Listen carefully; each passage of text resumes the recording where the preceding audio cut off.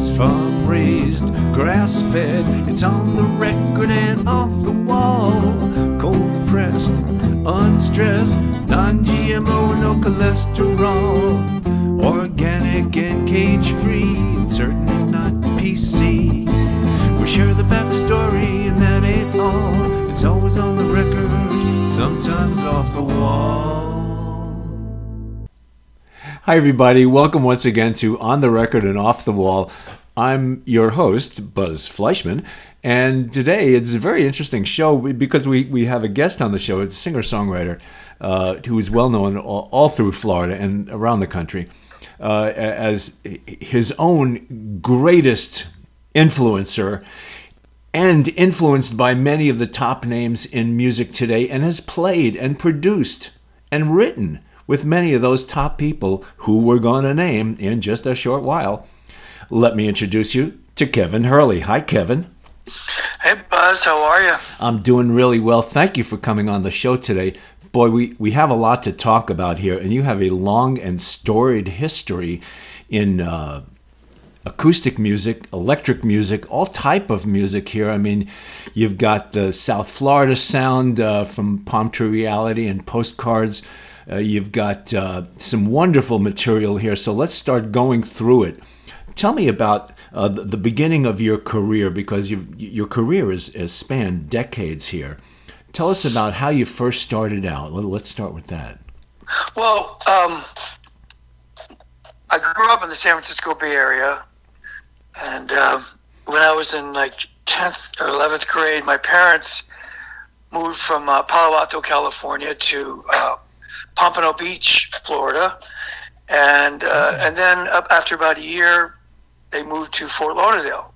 And when I was going to high school in Fort Lauderdale, I had a band, with these guys, the Wizard of All. We were fun. It was great. And then I graduated high school, and I was living in Wilton Manors, Florida. There was a big building boom. I was a laborer with a hammer, and they were paying, like, back then it was like $20 an hour. It was a tremendous amount of money. Wow. So I was living there, going, working on construction, and I'm living in this house, and was playing guitar in this house, and this guy knocks on my door. He goes, "You should come play with my brother-in-law around the corner. He plays the fiddle." And his name was Jonas Goldstein. They were from Baltimore. And I met Jonas, and he turned me on to bluegrass music. And him and I started playing as a duo. And he goes, I heard about this place called Coconut Grove. We should go down and check it out. And he had a truck. And I said, okay, let's go. We went down there, and the first person, we pulled into Monty's Conch. Oh, yeah. On Bayshore Drive, and it was just this little dinky place. And the first person I met when we walked in there, it was during the day, it was a guy named Bob Ingram. And did you know that Bob was a singer-songwriter? I'd never heard of Coconut Grove, really. Actually, I think I had, but I never went there.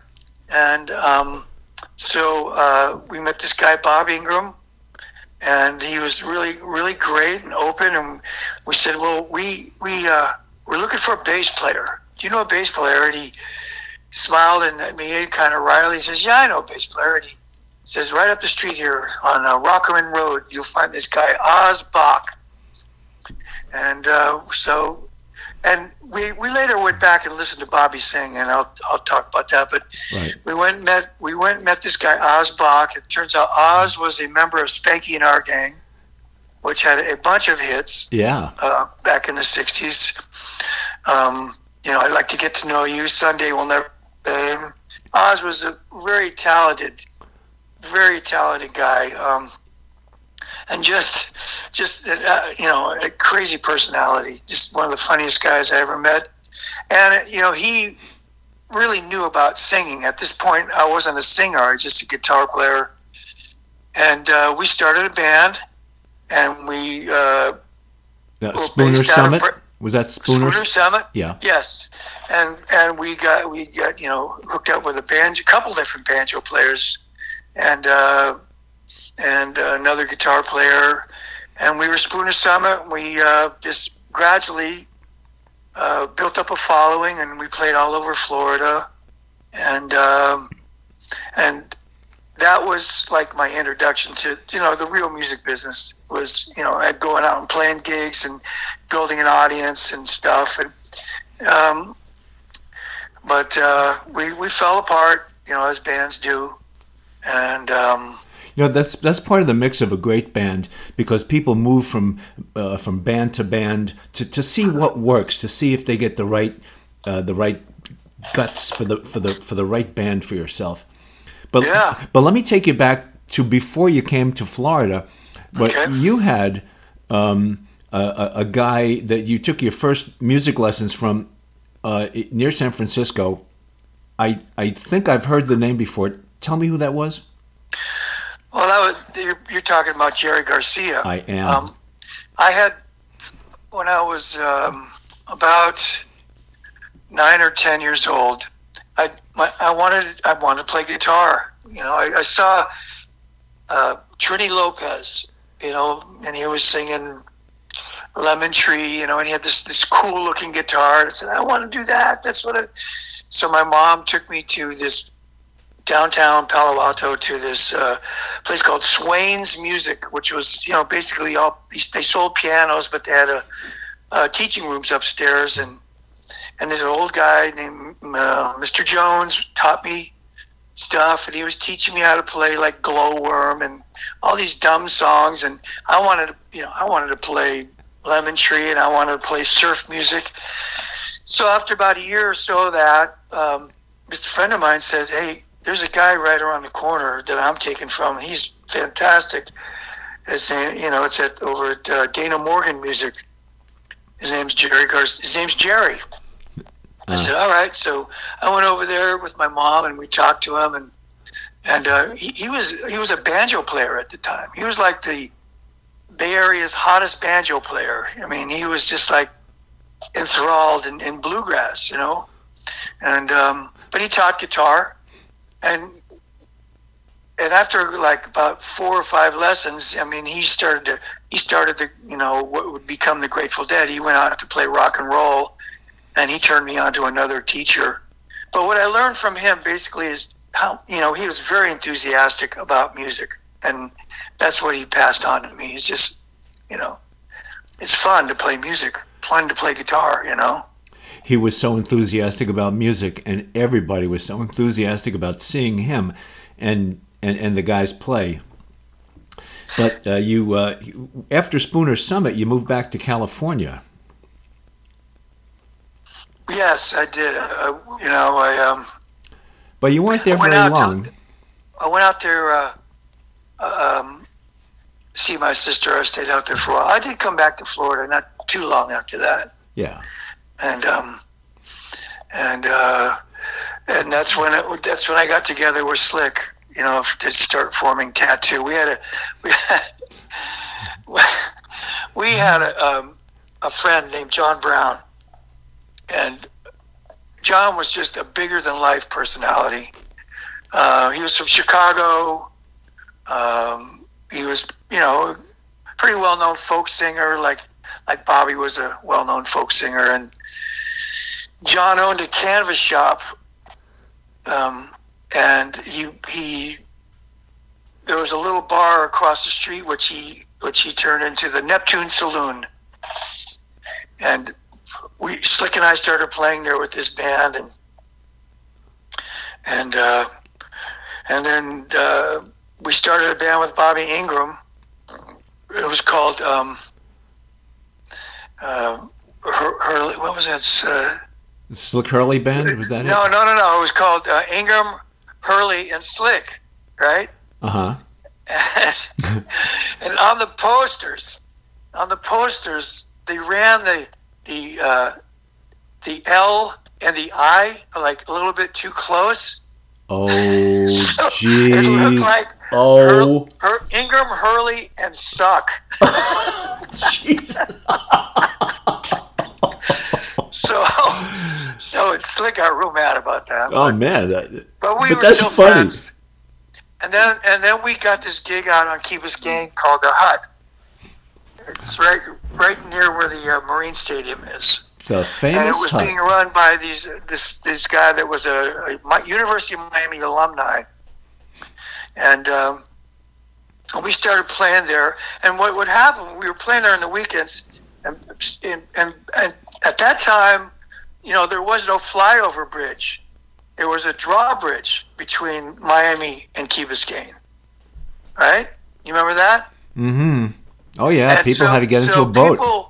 People would, Andy Hancock put a big sign out in front, said live music, cold beer, and so people started coming in to where the Marine Stadium is, and they'd find a little hut where we were playing, and as time went on, our band got better, the beer got colder, and it just turned into a great gig, a couple-year gig for Tattoo, and we just played and played and played. Yeah. Now, at that point, you were drawing big crowds at the hut, and your performances, as you state on the website, were legendary. Now, you were singing a lot at that point, and Carlos Santana said you had some soulful vocals. That is really. What happened was after the hut, Monty Traynor came out because we were, he had hurt. And we all knew Monty. I had played at Monty's too with my ex-wife. We played noon there. At the noontime, he had big crowds, and we played.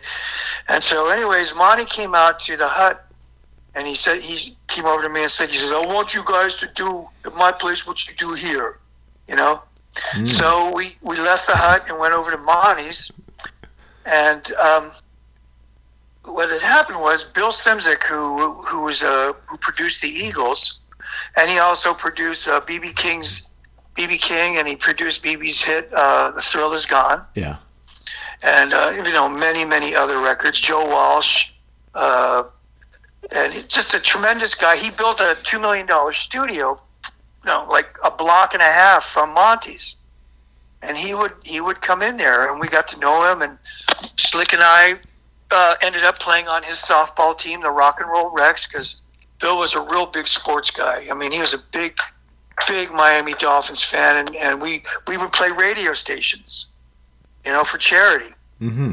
And so one time, Bill was producing Carlos, and we were playing in Peacock Park, and Carlos came down, and he played. He brought one of his conga players, and Carlos turns out is the world's worst softball player. I mean, he struck out 4 times in slow pitch softball. But the nicest man you will ever meet in your life. And so I walked out. I said, "Hey, Carlos, we're playing right up the street here. Please come if you feel like it and you feel like playing. Come down and play with us." And he did. Wow. Yeah, he did. Bill set him up with an amp, and I borrowed this really old Strat from a friend of mine, Robert Terwilliger. Everybody knew him as Twig. Had this '56 Strat, and I got that for Carlos. Wow.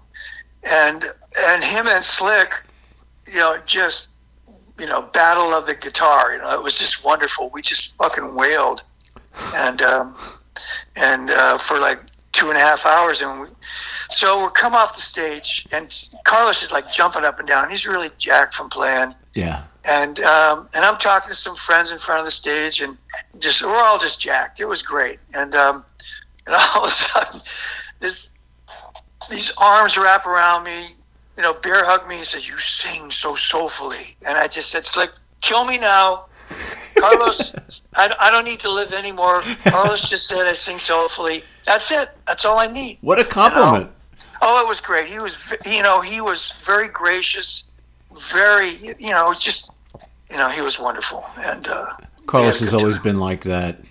Yes, he is. Yeah. Very, very, very cool. You have so many threads going from musician to musician and band to band. It's hard to kind of keep up here. But after that, Slick was offered the lead guitar spot with David Crosby's band. Right. Not too long after that. We'll go back to Bobby Ingram. Bobby Ingram, who went that night that we met him, that day that we met him, we came back that night, after meeting Ozbach, came back to Monty's, and this guy sang, and like I said, I wasn't really a singer then, but I heard Bobby sing, and he was like the first real singer that I was up close to and saw sing. You know what I mean? Yeah. He was magic. I mean, his voice. It was velvet. It was velvet. It was so soulful and so.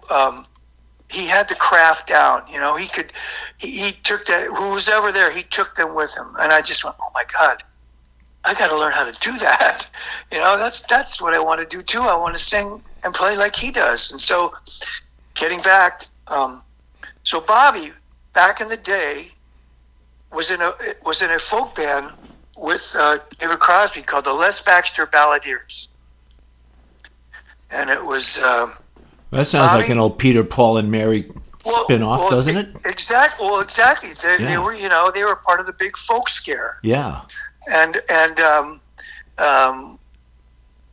so Crosby, it was David Crosby, Bob Ingram, Crosby's brother Chip played stand-up bass, and this guy John, I can't think of his last name, but anyways, they toured all over, and Bobby and him became lifelong friends.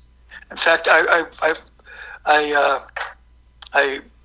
when Bobby passed away and we held a memorial for him, Crosby gave me a really nice thing to read, which I could read at some point for you. Sure. At his memorial, because they were the oldest of friends, and Bobby was just like, I could never have a better friend than Bob Ingram. And so, anyways, getting back to Tattoo and Slick. Bobby arranged for Crosby to hear Slick play, and so we did a thing over at the Coconut Grove Theater. The Fendelman brothers let us do a show so Crosby could hear us play. Was that at their movie theater? Yes, right there on Grand and 37th Avenue. Right. And so we played. And Crosby loved him.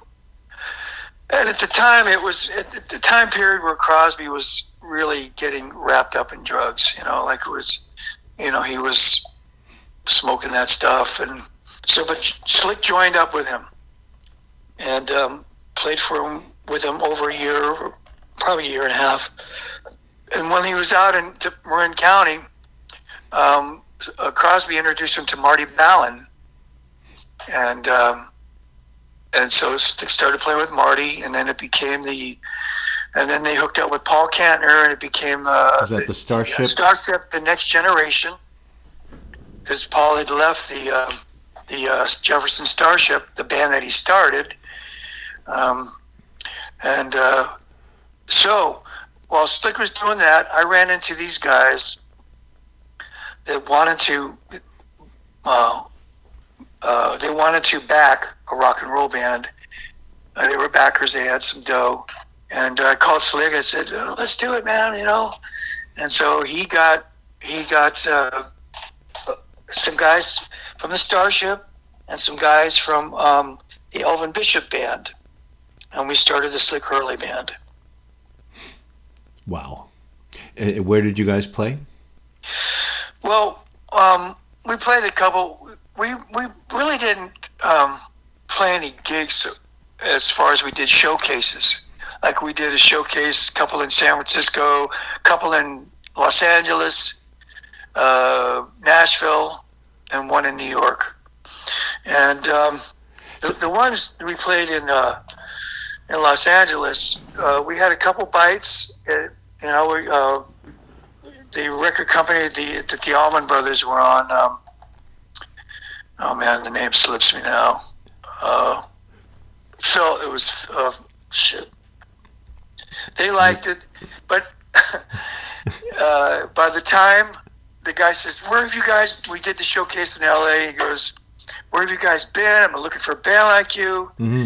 But by the time he got back to his record company, the record company had been bought out by some big conglomerate, and they fired everybody in the office. That happened to me twice, two different bands. Anyways, we didn't get the record deal, but we did a bunch of shows, showcases that were great, and for a young kid, when you were young, starting out, you probably what a heady situation for you to work with these people and travel around and do these showcases. It must have been phenomenal for your head to do that with these guys. Well, it was. I mean, these were great musicians. The Slick Hurley Band, it was Donnie Baldwin, who he was a well-known drummer in the San Francisco Bay Area. He played on the hit "Fooled Around and Fell in Love" with Elvin Bishop, and Tim Gorman. Donnie was the drummer in the Starship. Tim Gorman was the keyboard player. Tim had played with the Who. He played. He's in that video. It's called Eminence Front, and he's a keyboard player. And he was also in John Entwistle's side band. Randy Forrester played with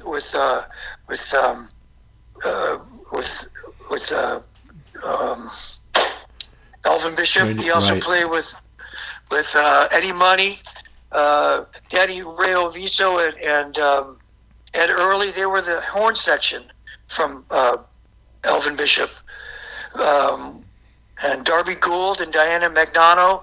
They were the lead singers for the Starship. So we had this incredible band. I mean, it really spoiled me to play in another band after that, because these guys were so phenomenal. It's really the musicians when they talk to each other musically on stage, an audience really realizes what's happening, and they appreciate it so much more, as opposed to just standing there and belting out material. When they see people on stage having a really good time. Exactly. Yes. And there's no better feeling when you write songs and everybody, first of all, they like the song that they're going to play, right? Yeah. They like it so much that they put their thing into it, and it comes out great. And you're sitting there playing with these wonderful musicians, playing your music, songs that you wrote, and everybody's having a great time. And there's just something magic in it, and it all clicks. They elaborate on the basic notes. They do. Yeah. They put the energy that the song needs, no more, no less. They make it right, That's what a pro does. Yeah. Now your record. I'm an old guy. Your release of Palm Tree Reality. You just re-released that. Yes, I did. It's the 20-year anniversary of Palm Tree Reality. I love the lyrics. Sailing nowhere in a ship without a clock, which just says Coconut Grove and the whole groovy scene at that point, right? Yes. Let me tell you a story about that. Is that my wife, who is a really good lyricist, Valerie? Yeah. She came to me one day as I'm Wait, writing. you married a lyricist? Yeah. A singer marries a lyricist? What? Oh my God, that's phenomenal! What a concept! What a concept! Oh my God! But she wrote down all of those lyrics and then handed them to me, and says, "Here, big shot. What can you do with these?" Yeah. And of course, right away, I put it as a ballad. And then she came back. She heard what I did. She said, No. This is an upbeat song. You have to. And I'm going. But you know who I am. I'm the musician here. I know. She says, no, that song needs to be upbeat. Yeah. And she was right. But she wrote all those lyrics and slapped them on the table, and that's what became the song after I, My God, that's legend. That's legend instinct. Right there. Yeah, she also wrote the lyrics to Slow Dancing, and we basically the only one that I sat down and wrote was the Keys Disease, and anything at all. But all the other stuff we collaborated on. Wow, that's wonderful. Yeah, she's That's a really great. talented lady, my wife. That is so cool. Now, you have a new unreleased album that I would love to talk about because the songs are just they're kick-ass. They're really beautiful. It's beautiful material. Thank you. You with Slick. If Well- Love Could Talk. Oh yeah, that's the Slick Hurley stuff. Yeah, if Love Could Talk. That's not my new record. That's the old Slick Hurley stuff. Oh, But that's all right. get me on the right nobody's track ever here. heard it. Nobody's ever heard it. So yeah, it's new. It's new to people who have never heard it. It's brand new. Yeah, if Love Could Talk. What I heard, "Rockin' Down Dixie." Yeah. I love it. It's a classic rollicking beat. I love the Tobacco Road reference there. Yeah. You know, you've got a little bit of everything. Ain't It Enough? Just a really lush musical bed there. Danny's Cadillac. Danny's Cadillac. Yeah. What a fun song! What a good storyline you have there. You know, people want to listen when a song is a story, and people are invested in the story as you're singing it. And you love as a singer songwriter. Let me just take a side step here. Sure. You're looking at the audience. And you're watching people, you're concentrating on what you're doing because that's the hardest job of all, concentrating on the music, the words, your stagecraft, whatever you're doing up there. But you're also looking at the audience and you're trying to see who's getting it, who's looking, who's smiling, who's into it, right? Mm-hmm. And that's a big part of live entertainment. In the last year, what bullshit. And I'm sure, and you had told me that David Crosby, he was not doing as well with not being able to perform because he's a performer. You're a performer. Are you doing things on Zoom, or how are you coping with the? Then we'll go back to the If Love Could Talk, the unreleased album. But how are you getting the music out now? Well, for a while there, I was, we were doing the live Facebook stuff. That was fun. Yeah. I haven't done one of those in a while, a couple of weeks. Putting stuff on iTunes and all the other outlets. I don't really like Spotify. I think the guy that runs Spotify is a dweeb. I don't like him at all.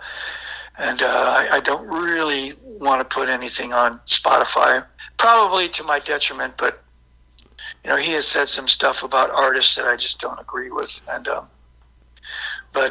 where can we find your music now? You can get it on iTunes. Just go to iTunes, Kevin Hurley, and punch me in, and it'll come up.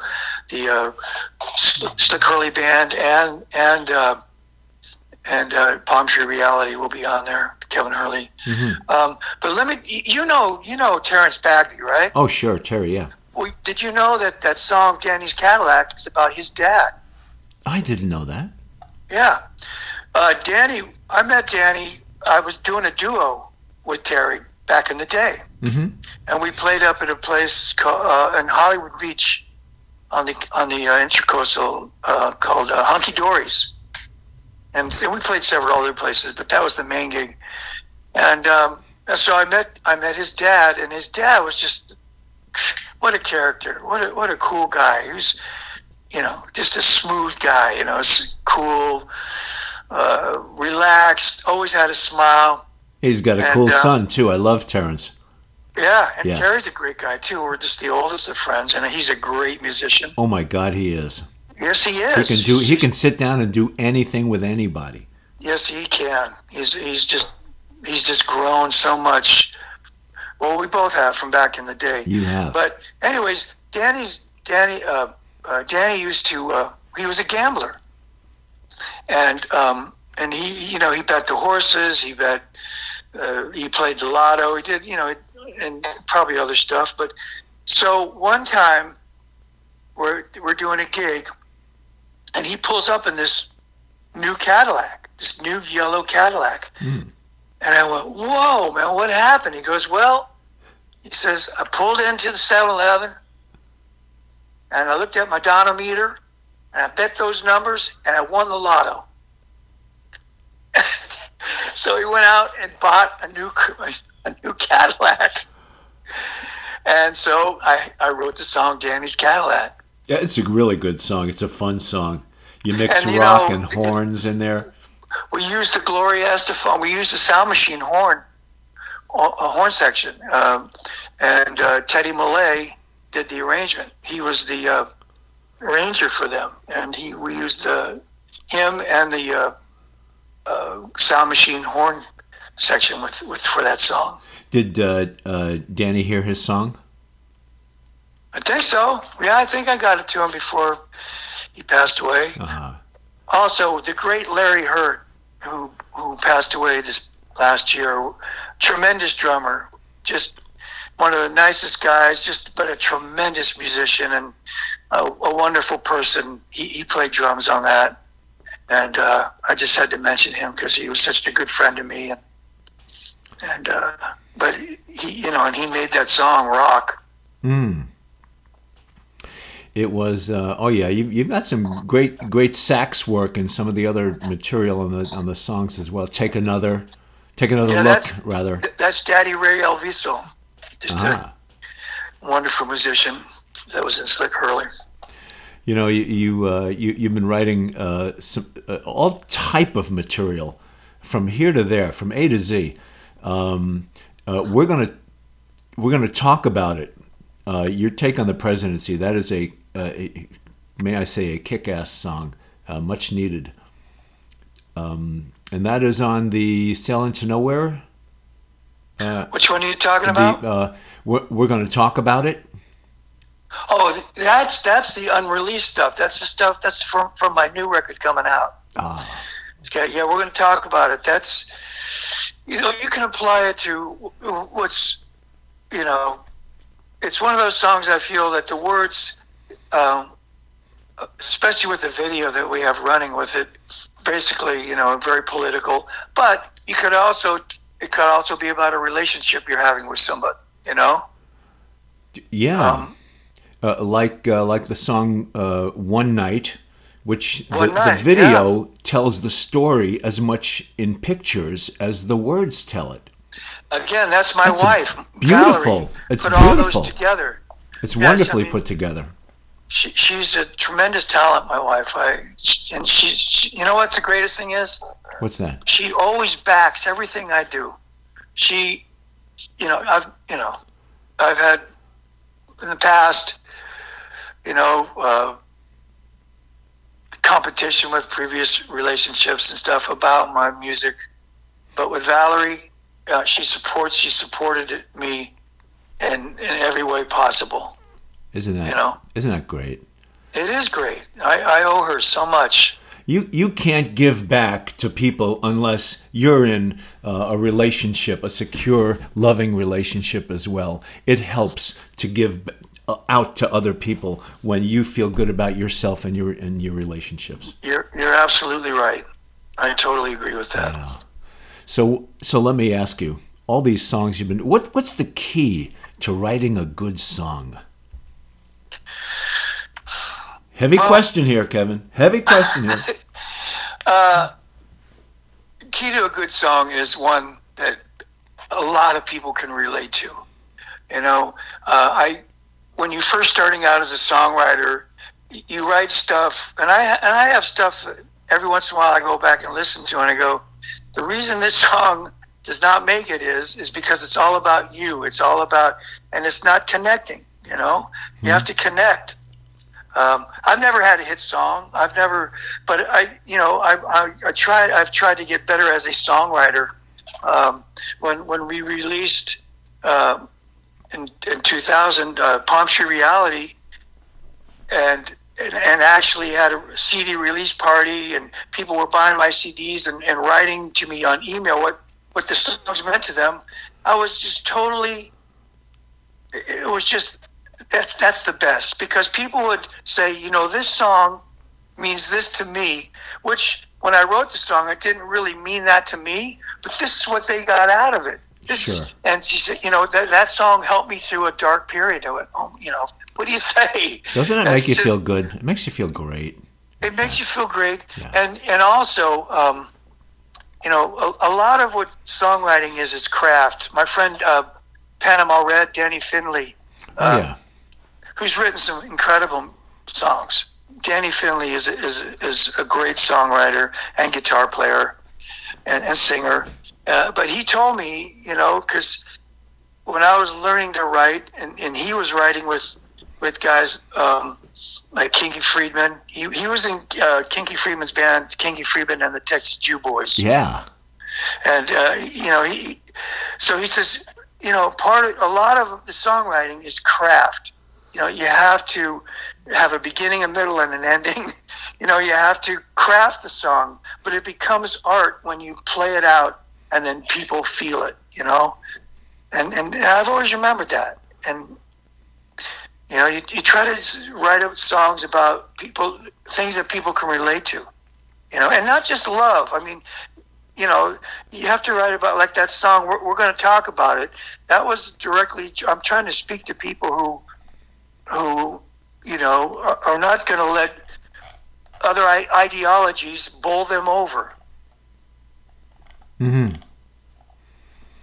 True, and music is one way to get to people. Sure, you talk about it. You just don't let it go by, and the next thing you're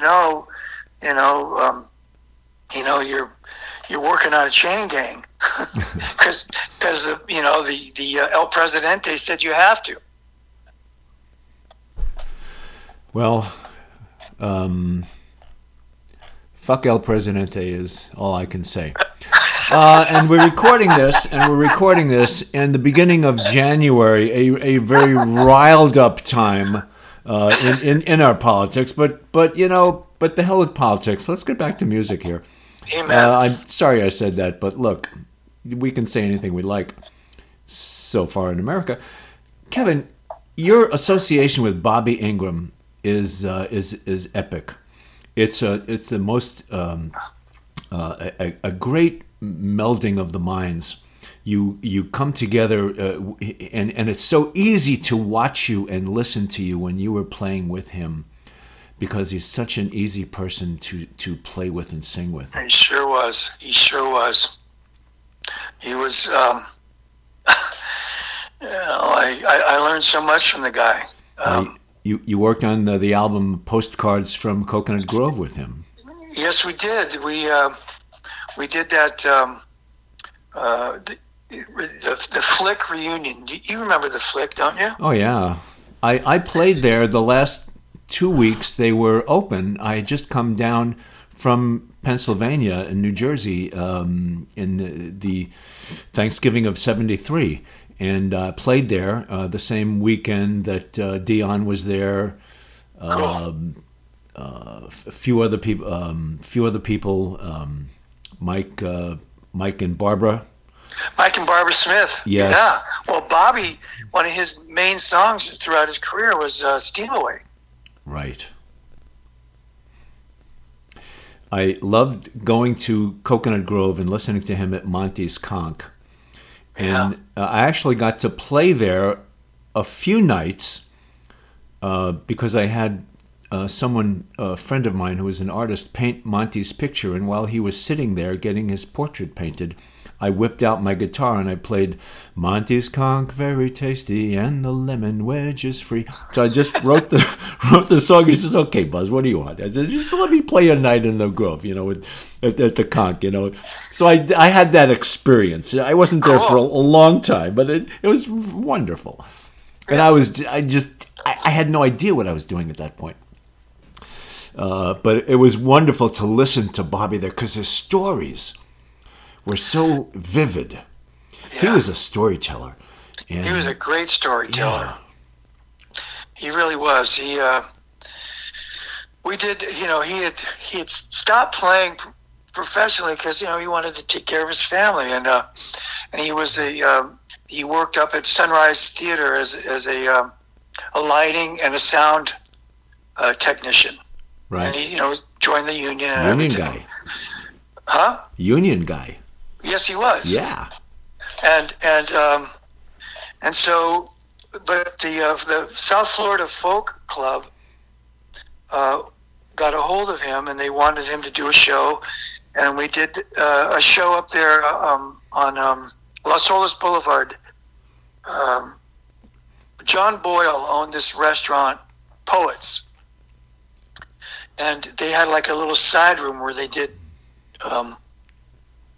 little show, little folk stuff, and John Boyle loved Bobby from back in the day. He's always trying to get Bobby to do stuff, and Bobby, part of him just didn't want the fame. He had seen what fame had done to some of his friends, so it kind of like put him at arm's length. He loved music for all the right reasons. He played music for all the right reasons, and he stuck by that.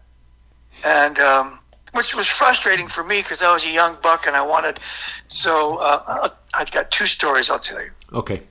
So the Florida Folk Club, they actually did advertising for this, and so we went up there to do the thing, and there was a line down the street. I swear to God. And so we found, we came to the conclusion that we're going to have to do two shows because there were so many people. Yeah. And Bobby just killed that night. The story, it was so great. And then when he stopped talking and he played, you could hear a pin drop. And we played, and it was just incredible, right? And so we did the two shows. They emptied the place out and let the new crowd in. And we did these two shows. It was just, as far as I could tell, was a huge success. It was like Bobby Ingram's back.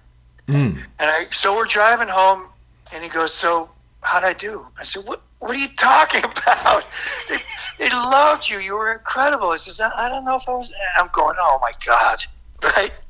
So we never did another of those. So again, John Boyle, who did, he was a promoter, and he promoted a show, a Jimmy Buffett show at the Orange Bowl, and he wanted Bobby to open the show, just do a couple songs and off. So Bobby and I, we rehearsed, and I thought, this is great. I'll be able to, we're going to have, it's going to be great. Orange Bowl. Right, the Orange Bowl. Yeah. And so at the last minute, Bobby pulled out. And I was just because we actually rehearsed, because most of the time we didn't rehearse. We just said, this one? Yeah, I know that one. Okay. Yeah. Oh, what key, blah, blah, blah. And he pulled out, and I just, I was trying to talk to him for about 6 months. It was just, I was so pissed. But he had his reason. I look back now and I said, if he did, he figured that, we wouldn't even be able to get through a song, that they would be throwing shit at us and it would be bad. And he was probably right. It would have been painful, but we could have said, we played at the Orange Bowl. But you know what? In the long run, it's all good. He was a tremendous talent. He was. I adored his work. I want another story from you about Neil Young's boat. Oh, okay. Because he used to tie his boat up right outside the Raw Bar, Monty's Conch in Coconut Grove. This is the deal. Neil Young and Stephen Stills were doing this, recording at Criteria at the Stills and Young band, and Crosby had told Neil, because I guess Neil mentioned he wanted to get a boat, so Crosby said, "Well, you go see my friend Bobby Ingram. He plays at a place called Monty Trainers down in Coconut Grove. He's a sailor, Bobby helped Crosby sail through the Panama Canal and then out all the way to California with his boat when he bought his boat in Panama." Wow. And so Bobby was a great sailor. He was great. So anyways, I'm playing with Bobby at Monty's, and how Monty's, the back wall of the stage was kind of like a little rocky. It was like coral rock. Yeah. All of a sudden we stop a song, and then we hear this voice goes, "Hey Bobby, hey Bobby." Crosby sent me over here. He said, you can help me buy a boat.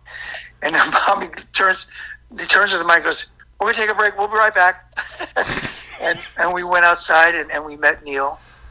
And so Bobby helped him buy his first boat. He bought 2 boats. But the first boat was a 50-foot Trumpy, which is it's an old wooden, made back in the 30s, in the 20s. It's an old wooden yacht, much like John Kennedy's the something Fitz, the Honey Fitz, which is up in Deerfield Beach. I've seen that boat. I have pictures of it, and it was just like that, just a little motor yacht, beautiful. Because Neil is a wood person; he loves wood. And so what he did was he took the boat, bought the boat, and then parked it right behind the stage at Monty's. The first dock, that's where he put his boat. And what happened to me was I went out and played some football out in Key Biscayne. I dislocated my shoulder, and which is the most painful thing you could ever have done. Because some people, that just pops right back in. Mine didn't, and it was painful. So I was in a cast from my neck to my stomach to hold my arm so it wouldn't move. Right? Yeah. And so a couple days later, I see Neil right outside of Monty's, and he goes, "What the hell happened to you?" And I told him what happened. And he goes, well, listen, he says, man, just because you did that to your arm doesn't mean you can't come and hang out with me on my boat. So, and I lived up on Tiger Tail, like a half a block from it. So just right down the hill. I'd get up, I'd make me and Neil some coffee, and we'd have coffee on his boat. And then I started working for him. And then Bobby, he wanted a bigger boat, so he bought this, 80-foot Baltic Trader, which he still has to this day. He parks over in the Bahamas or something. But he totally refurbished that. And but that's the kind of people you meet with Bobby Ingram, It was really great. Wow. I've got Bobby Ingram stories as well, but I don't want to take up your time here. I want to talk about Jim Mason and your writing with him. And tell us about who Jim Mason is and what you guys are doing right now. Well, Jim Mason, first of all, is a really good musician. He was actually in a band with my friend Oz Bach called Wings. And they had a record deal, and they toured around. But later he became a producer. He's a really good songwriter.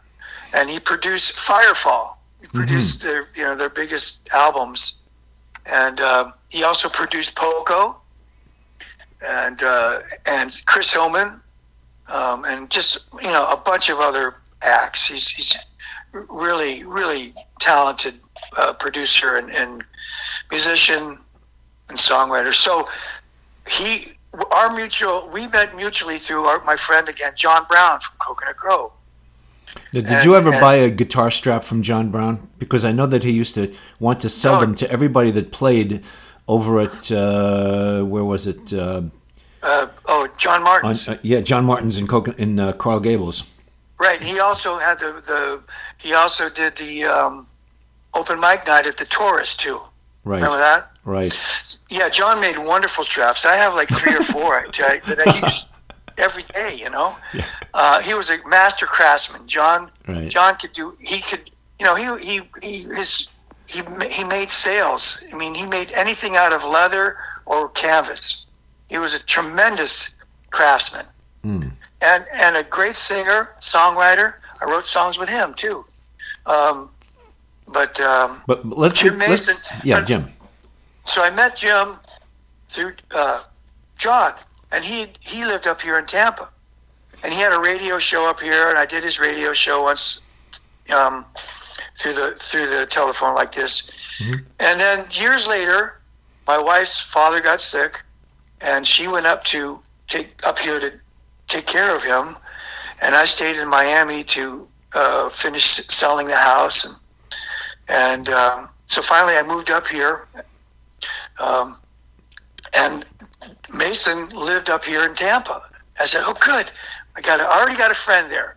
Right. And I called him up and said, "Jim, it's Kevin. I moved to Tampa. Let's get together." He goes, how cool. "Well, that's great because I've moved to Colorado." So then about a year later, they got, I don't know, they just got tired of the winter there, and they moved back here. They sold their house and moved back here. So we've been writing songs together. He's working on another project right now with this girl, a woman named Wendy Barmore, who's a very, very talented singer and songwriter. And we've kind of taken a little break from songwriting, but we've written about 10 songs together, and those are the songs that are on my YouTube channel with the videos.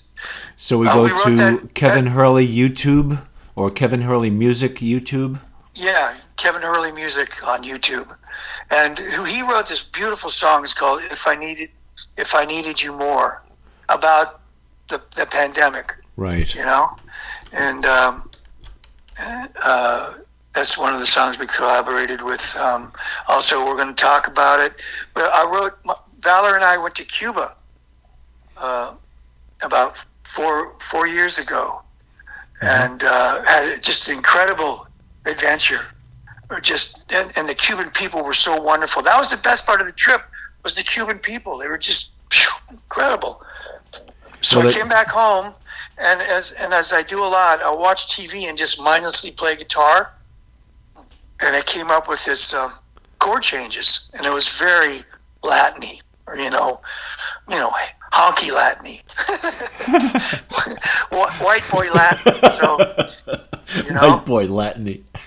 So, anyways, I kind of tucked it away. I recorded on my phone, and then like a year or more later, I said, "Ooh, what's this?" I pressed the button. I go, "That's pretty good," and I couldn't come up with any words for it, so I gave it to Jim Mason, and he just wrote it. We wrote this song called Havana Harbor. Right. And added horns it's just to been it. nice. He's the kind of person you can write with that you go, Jim, I'm not crazy about that. He goes, all right, he'll just write something else. He's just always willing to try something different. Nothing is in cement. You know what I mean? Well, when it clicks, you'll know. Yes, exactly. And he's very agreeable. It's real easy to write with him. It's just really easy to write with him. Do you have any dates on when this is coming out? Your new... Well, it's not. It's going to be in the next month or so. I'm not going to delay this. I got a couple more songs that I'm finishing. I might do a Bob Dylan song that I really like. And do my version of it. But it's going to be out in a month or so. Okay, that would be January or February of 2021. Probably sometime in February. Yeah. And I'm calling this. I'm thinking on calling it the title of the album will be, or album of the download will be all over the map, because the songs, they're nothing. It's like nothing sounds like One Night. Nothing sounds like Havana Harbor. They're all just different flavors of music, and that's how I like music. I like music. I don't have to really write. Like the Slick Hurley Band, that was a rock album, and all those songs were in the same genre. But with Palm Tree Reality on this new record, there's some different flavor there for each song. You want things to be different. Don't want to do the same thing all the time. Let me ask you this. You probably have more than a couple of guitars, but what is your favorite? I like to ask singer-songwriters what their favorite instrument is. What's yours to play? Well, I have a really nice Martin OPC 35, and it's just like a concert body. Mm-hmm. But it's got, how like on a D35 they have the three-piece back. Right. It's like three different shades of wood, rosewood.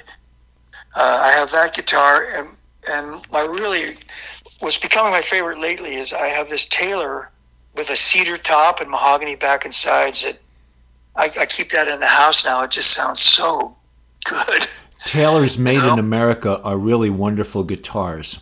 You get ones that are produced in Mexico for less than $1,000 or so, but the really good ones are just made here, and they're so sweet.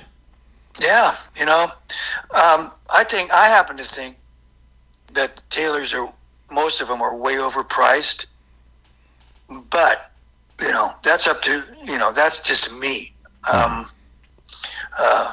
But they have some great sounding guitars for sure. Let me ask you what do people not know about you? What would you want people to know about you that they do not already know? Your fans.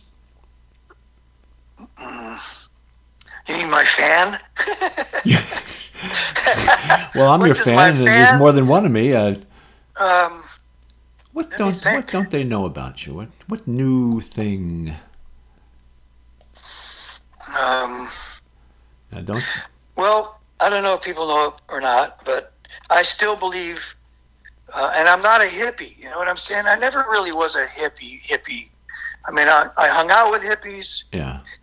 But the philosophy, the one philosophy that the hippies had right was, to find happiness, to have peace and love and happiness, and I truly believe that. I that's why we're here is to find happiness. In the past, I know people think that I've had a lot of comments that I'm an angry guy or this or that. That's part of me too. I don't feel like I'm that way so much anymore, but I really believe that things can get better. Absolutely. And the purpose of life is to be happy. And I agree with exactly. you, David. That's right. You are so correct. So I thank you for, we'll end on the happy note. I love the fact that you're talking to me about all these things. You have dropped more names than anyone has ever dropped on a show of mine.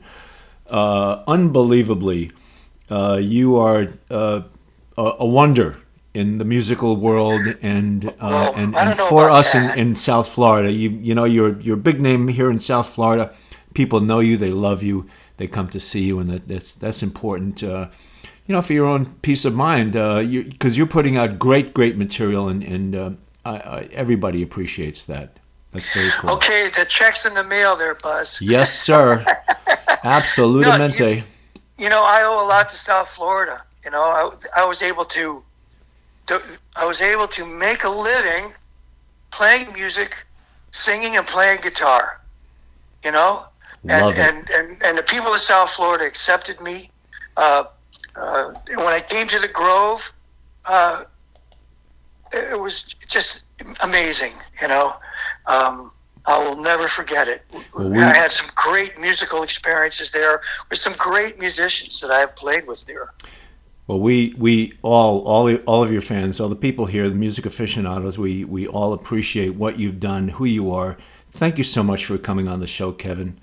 Much love. Have a great 2021, and say hi to Valerie. Keep writing, Valerie.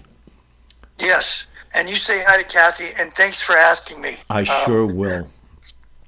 Thank you so much. That's On the Record and Off the Wall for this week. This program will repeat in 1 week, and who knows who we're going to have on next time. You never know. But thank you very much, everybody. And this is Buzz Fleischman. I am signing off. Bye-bye.